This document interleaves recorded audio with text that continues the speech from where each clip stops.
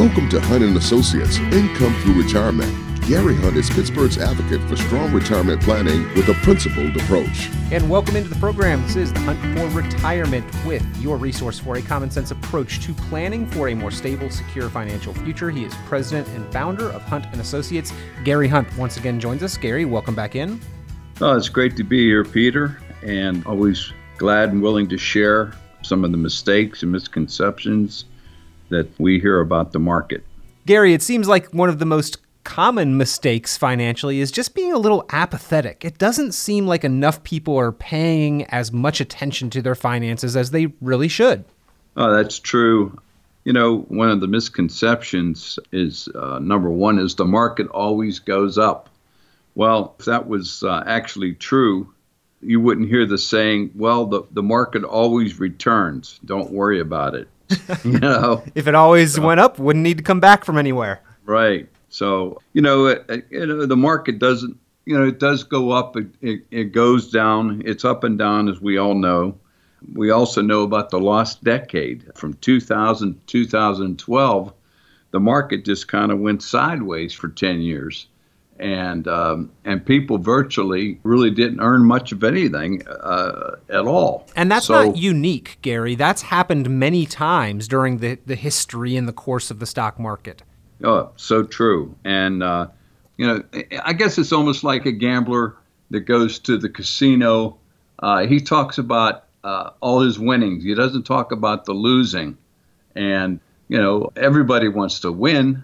And nobody wants to hear about losing anyway.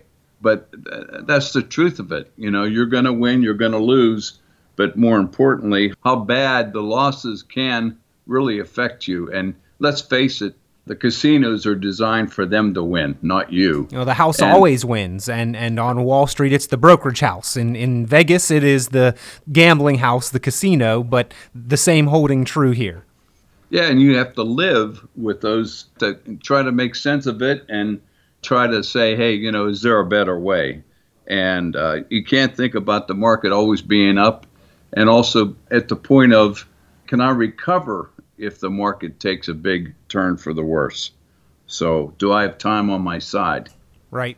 Well, I want to back up for just a moment, Gary, because on today's program, we're going to be talking about some common financial myths or misconceptions or some paradigms that traditional planning has been based upon that we need to reconsider in our own planning to make sure that we are making good assumptions and planning with forethought and carefulness about what the future may hold. And of course, the axiom of the market always going up is something that we have heard time and time again, but it does not always go up. It has gone up over time and over history, but there have been long extended periods in history where it has not gone up many times over. So, ladies and gentlemen, if you've got questions or concerns about your own planning, if any of these common financial myths are something that you want to examine in your own plan, pick up the phone and give Hunt & Associates and Gary Hunt a call, 844-366-HUNT. That's 844-366-4868.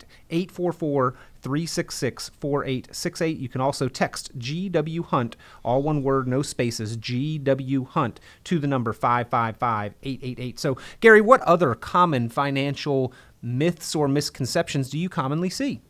A lot of folks here that I talk to say that, I was told that I should average around a 10% return in the market. And it really hasn't done that at all. And for example, on $100,000 for like 3 years, if you're getting 60%, but then there's a year of minus 50%, and then you come back with a 20% return, where am I at? You're actually losing money. You're at 96,000. So we start with 100,000, we average 10% over 3 years, and we have less than we started with. Right. And, that doesn't even account for fees or anything else. But, yeah, that's exactly right. And so knowing that you can get regular returns on a consistent basis that doesn't have the negative 50%, that's a huge increase, moving your money forward for your retirement. And there are options that offer that upside potential. You can have positive potential returns, but they eliminate some of the downside risk. Yeah, that's right. You never have to worry about downside because they're prepared for that. And in other words, you won't lose principal due to market downturns. And Gary, you mentioned that that was not compounded by fees, but it was also not compounded by withdrawals. And if somebody had been taking money out over that same period of time, they would have been even more significantly worse off. That's true. And I've heard people say that, even though you're drawing money from your account and the market has a correction, it'll come back for you. Well, how is that possible? If you're taking out, 5-6% from your program each and every year, and it's $100,000, and you're taking out $5,000-$6,000, and the market corrects, now you have say $50,000. Don't you still want to take the same amounts out? Don't you want to still take $6,000 a year? But now you have to take, say, 12% of your money out to achieve the same goal, to achieve the same kind of income. Well, that's another one of your myths here on this list, Gary, is how much income we can count on and rely on in retirement. The old Wall Street adage has been that we should be able to take a 4% cash flow, but you're encouraging people to reevaluate that. Yeah. And now they're saying that 4% could be, too much, and it's really only designed to last for a 30-year period. The thing is, you don't want to be in a situation where you're 80, 85 years old and you no longer have any money. You're still needing the income, but you've run out of money. Whereas the programs that we have, you don't have to worry about that. Those monies last forever. You receive your monies forever. And the 4% rule has a problem where a good percentage, I wouldn't say a large percentage, but there's a percentage of those monies will run out and will not get you to your goal. Whereas we have programs where you don't need to worry about that to always get to your goal, and you won't be able to run out of money. The words should be and probably and hopefully are not a plan, Gary. Right. And those words are used often, and it makes people feel a little unsteady about their future and their retirement.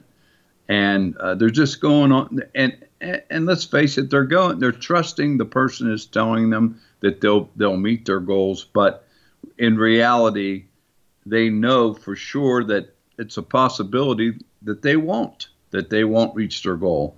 Whereas we let our clients know that, hey, you can expect those monies to, and especially if you're living longer, and people are living longer today. Medicine has moved things to the point of people are living close to 80 years old. But what if you live to age 90? Don't you still need those monies in those 10 years between 80 and 90, so that you can pay your bills? And that's not even counting inflation, where you need it even more so. The real problem here, Gary, is that most people don't realize they have a financial or a retirement plan that relies on the good fortune of falling on the right side of statistical outcomes or projections or probability. I mean, how many advisors do you believe have sat down with their clients and discussed the probability, the real chances, however small it may be, of the plan that they have designed to support that client's lifestyle failing over retirement and the true possibility of running out of money? Yeah. Unfortunately, that is not discussed enough. It is not letting people know that, it could happen where you're not going to be able to reach your goals. In other words, if you have a correction, and let's face it, we get one and sometimes two correction in each 10-year period, and that could really derail your program and get you to the point where you're taking bigger percentages out just to pay your bills, whereas they're not being prepared. And it's so true. They are not being prepared for their retirement. Gary, another myth that you have here on the list has to do with taxes in retirement and the assumption that many baby boomers have made and that all contributors to tax-deferred 401k plans or IRAs continue to make by default is that taxes will be lower somehow in retirement. Well, that's really not true. If you retire and you get your Social Security and your pension and you're receiving approximately the same amount of monies that you were getting in when you were in your wage earning years, it doesn't change. You're still going to owe the same percentage that you paid when you were working. So that's not true at all. It hasn't really changed for the retired person at all. You still have to pay taxes on the monies that you receive per year.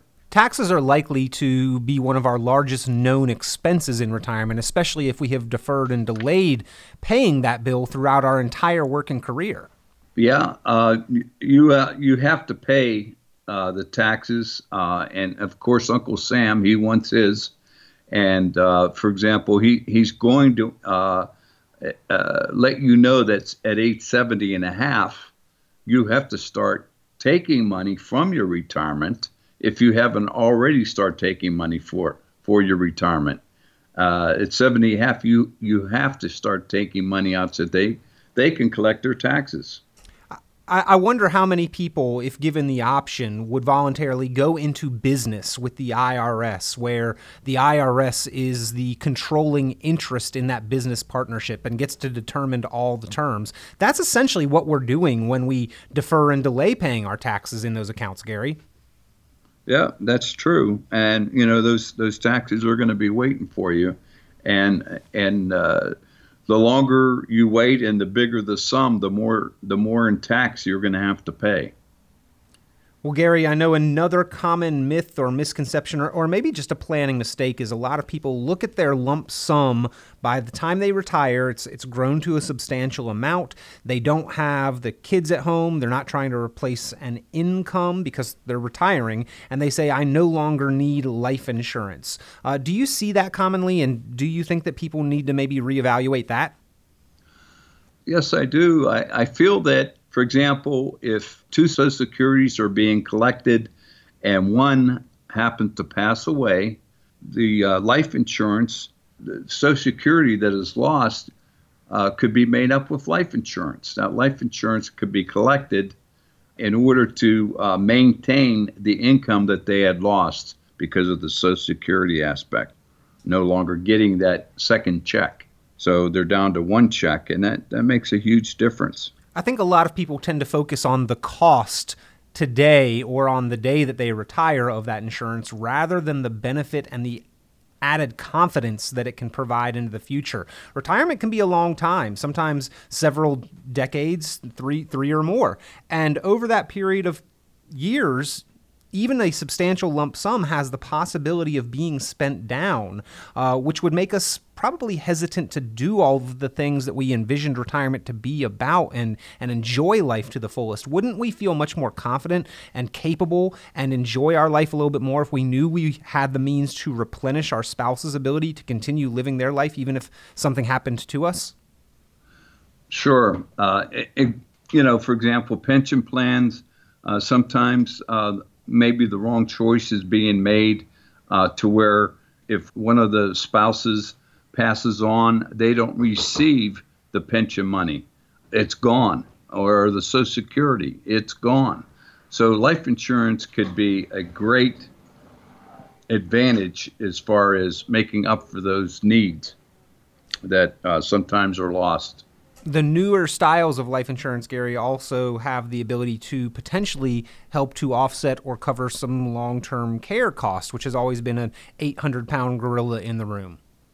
Well, that's true too. Yeah, and that can help tremendously towards having a better, long-term care need satisfied if it's done properly.